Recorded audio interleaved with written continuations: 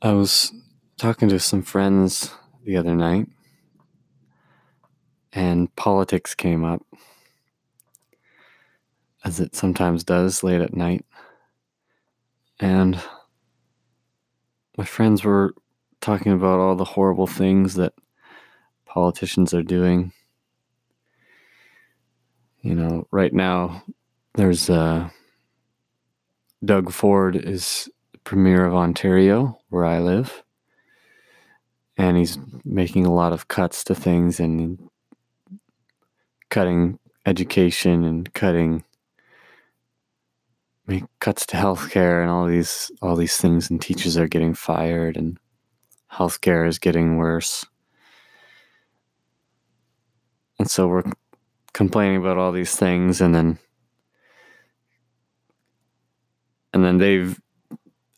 they're educated. My friends they were really educated on all the issues and what's happening, and they're really seeing a lot of things that they don't like. And they even taught, like, I don't keep up with these things very much, so they taught me a lot about what's going wrong and how it doesn't work. The system of politics and economy and the medical system is kind of screwed up and all these things. And I think no matter how bad you think it is, you can always learn more and find out that it's worse. You know, you can always learn more about how the medical system is failing people and how politicians are not fit for their job and how nature is being destroyed and species are going extinct. And yeah, you can always learn more of that. And I was talking to my friends, and I was trying to figure out, how do I bring some hope into the conversation? Because lately I've been learning a lot, and I think the more you learn, the more, like, as I said before, the more you learn how bad it is. But also, the more you learn, the more hope you have at the same time. The more you learn how bad it is, the more you learn how people have the capacity to change. And maybe it doesn't always go hand in hand, but the things I'm learning make me simultaneously more hopeful and more aware of how bad it is. I'm more hopeful that the earth can heal and that things can change, at the same time that I know it's way worse than I thought it was.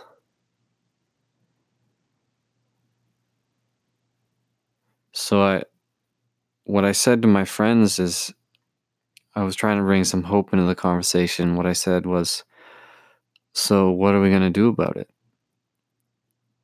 And my friend's response was, vote.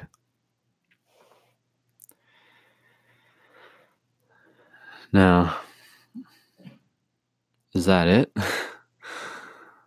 Is that all you can do? Is vote? I don't think that's all you can do. I mean, I think I've said this before, but politicians are not the only people who can create change. In fact, they may be less able to create change than us normal people. I don't think voting is really going to fix anything. It might make things incrementally better, but those increments are so small that it's not very meaningful. So I was never able to really bring my hope into this conversation with my friends, but I want to try to do that now, to balance out some of that despair and people destroying the health system and the education system. And what I think we need is to go back to basics, to go back to how do we grow food, how do we shelter ourselves, and to do that we need to restore the land. And in doing that, a lot of other problems can get solved too. Like if you heal the land, then you can learn about health too. You can learn about medicine. You can plant medicines. You can learn that just being in nature is very healthy for you, and you can educate people. You can have classes outside, and you can teach your children about trees and insects and all these important things, and they can learn and they can play and they can form social relationships with other people and the plants, and they can learn how to function in communities. And I don't know what it will take for us to actually do that, because right now it's so hard to do that. It's so hard because of money, because people have to pay rent. People have to pay back their debts. It makes it hard to go back to the basics of how do we grow food and how do we shelter ourselves. There's plenty of shelter out there. It's just too expensive for people to use unless they have a job that they don't like. There's empty buildings in Toronto, even though there's a housing crisis. And there's food too, A lot of food goes to waste, and there's plenty of food to go around, and there's plenty of land to grow food on. If people had time, if people had maybe a couple extra hours a day to go towards growing food, then we probably wouldn't need to buy any of our food. That would be a huge change. If everyone in the city of Toronto spent an hour a day working on a garden in their front lawn or backyard, growing food, that would change everything. But that doesn't happen because people are so busy and they have to make money to pay the mortgage and pay the rent.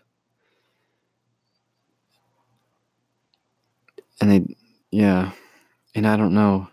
And right now I'm talking a lot about societal problems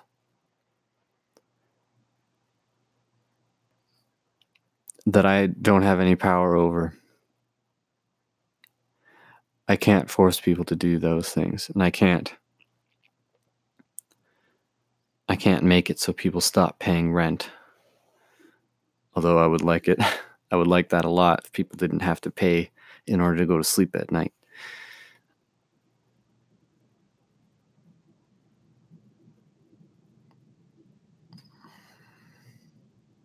And I don't know how to create this change, even though I'm hopeful that it will happen.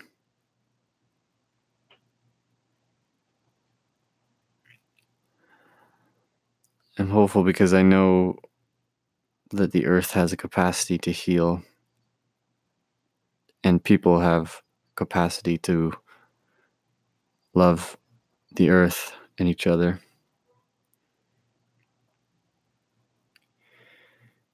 And I know it's going to be hard. This system we have has so much momentum. The money system has so much. there's so much force behind the money system. People have to pay their debts or else they'll be on the street. And people don't want to be on the street. It's so sad that making decisions that will help heal the earth might lead to people not being able to pay their debts and getting evicted and living on the street. It's sad that our money system requires so much work, and so much work that isn't healthy for the planet or for anyone else.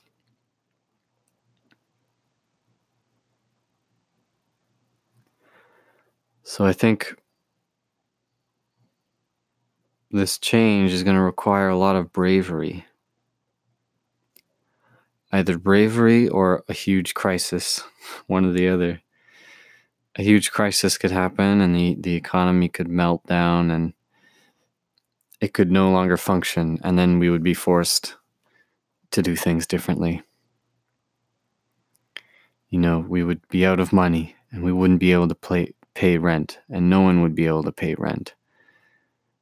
And so we would have to just either leave all the houses empty and everyone lives on the streets, or we'd have to just accept that we can just let people live in these houses without paying mortgages or rents. So a crisis but that would have a lot of other negative consequences along the way. The first people to get evicted would be living on the streets for a while before everyone else did. And the crisis would get bad before people realized that they could just change the system. Food would stop going to grocery stores, or food prices would rise a lot, and lots of people would be struggling to eat food. And when food prices get so high that only a few people can afford it, then finally maybe the system will be forced to change, and people will be forced to take that hour or 2 hours a day to grow food in their backyard. And the food system will become free for everyone again. Well, maybe not free, it would require some labor. But food itself would not be in the money system. So it could require a crisis like that where things break down and people suffer. And we're already starting to see the beginnings of those crises.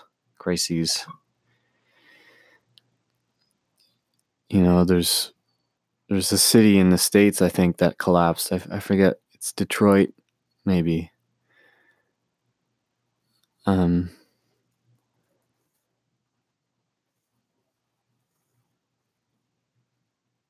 Maybe it is Detroit. Anyway, it's a city that has kind of gone through that crisis. I'm reading the Wikipedia page for Detroit.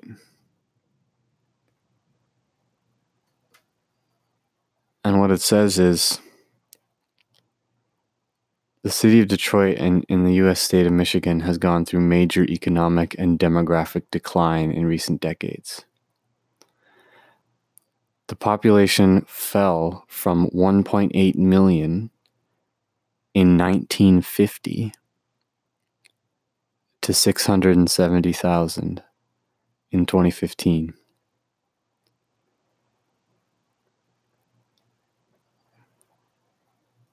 But it has a lot of area. And then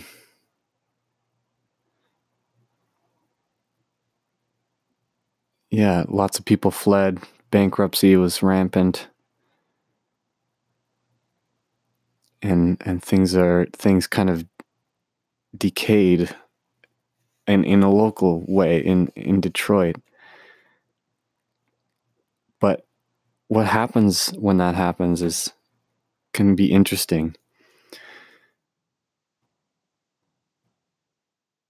I'm doing a Google search right now for Detroit urban farming.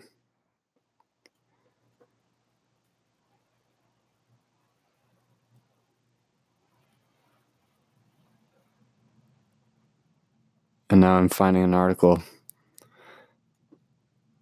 So this city that collapsed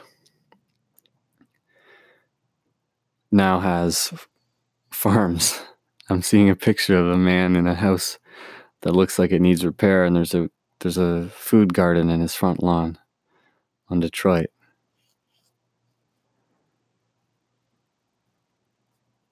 Yeah, so it says this guy Ryan Anderson is giving his family a tour of his new farm. They purchased about an acre of farming equipment with a $75,000 loan. That's not good. They have a loan. That means they have to pay their debts back, and they're back in the money system. Anyway, so urban farming started to happen in Detroit after the collapse. And now,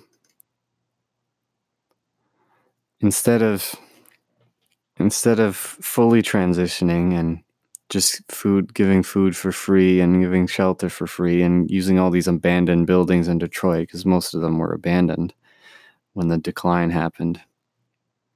Instead of really changing everything, they started to try to rebuild the old system by selling food for money and giving people loans and charging people rent and doing all of those things. But you can see what could happen if the collapse happened on a larger scale.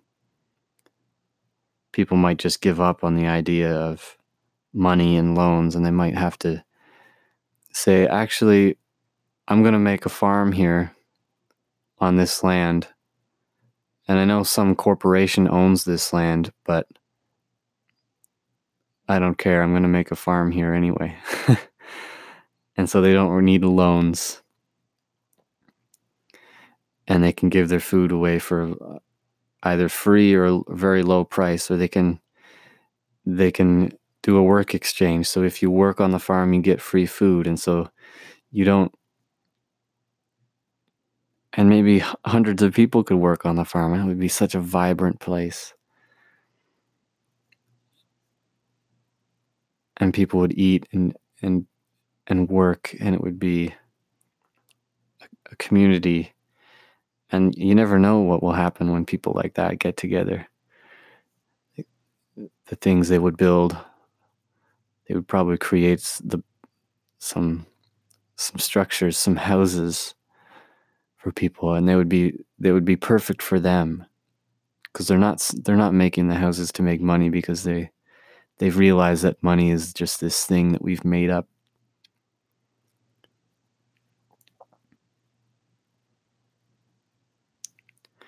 So it might require a collapse in order to change, but that would cause some suffering. It might also, if we want to avoid the collapse, it's gonna need a lot of bravery from people. Bravery from everyone. Bravery from those who are in poverty to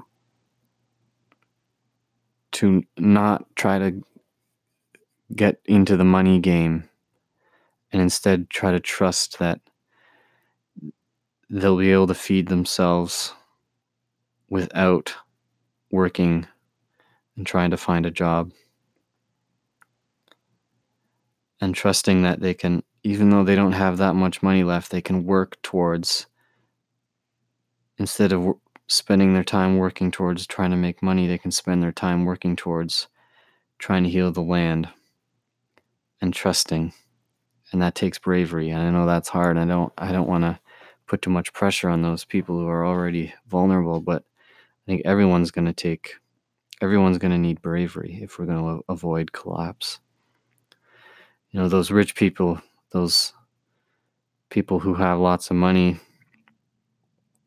they have that money because they're scared.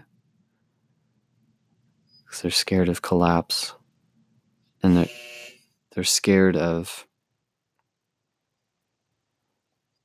not being secure. They're scared of running out of money, and so they hoard this money. And so it's going to take bravery for them to realize that they don't need this big house, even though that big house is a good investment, and it's a secure investment for their future. And they know that if things start to go bad, then they'll always be able to sell their house and make lots of money. And so they'll always have lots of money, so that when the food prices rise, they'll be able to afford the food and their family will be fed.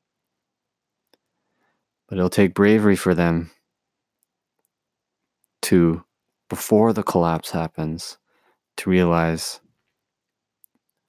that they can get rid of that giant house now, and they can use that money to help heal the land and start growing food for people.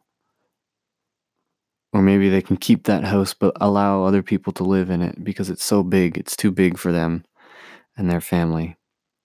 And maybe they can allow people to farm on their property, on their big backyard. And that will take bravery too. Because people are scared. People don't know how to trust other people. People can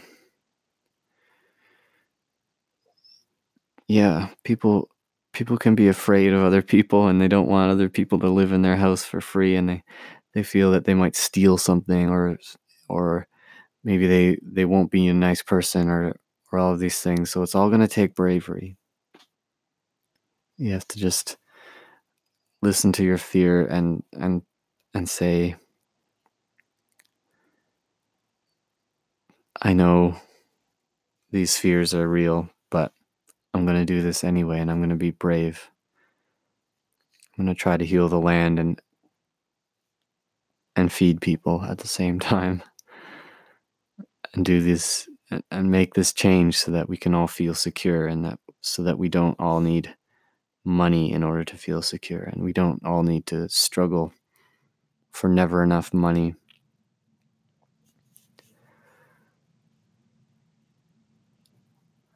So practice bravery, because you'll need it. Any form of bravery is good practice.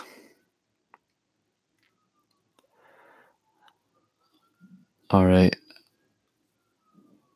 I'm going to stop there. So if you want to contact me, the email is paulbartonsounds@gmail.com. You can share your thoughts, or if you want to be on the podcast, you can do that too. So bye for now.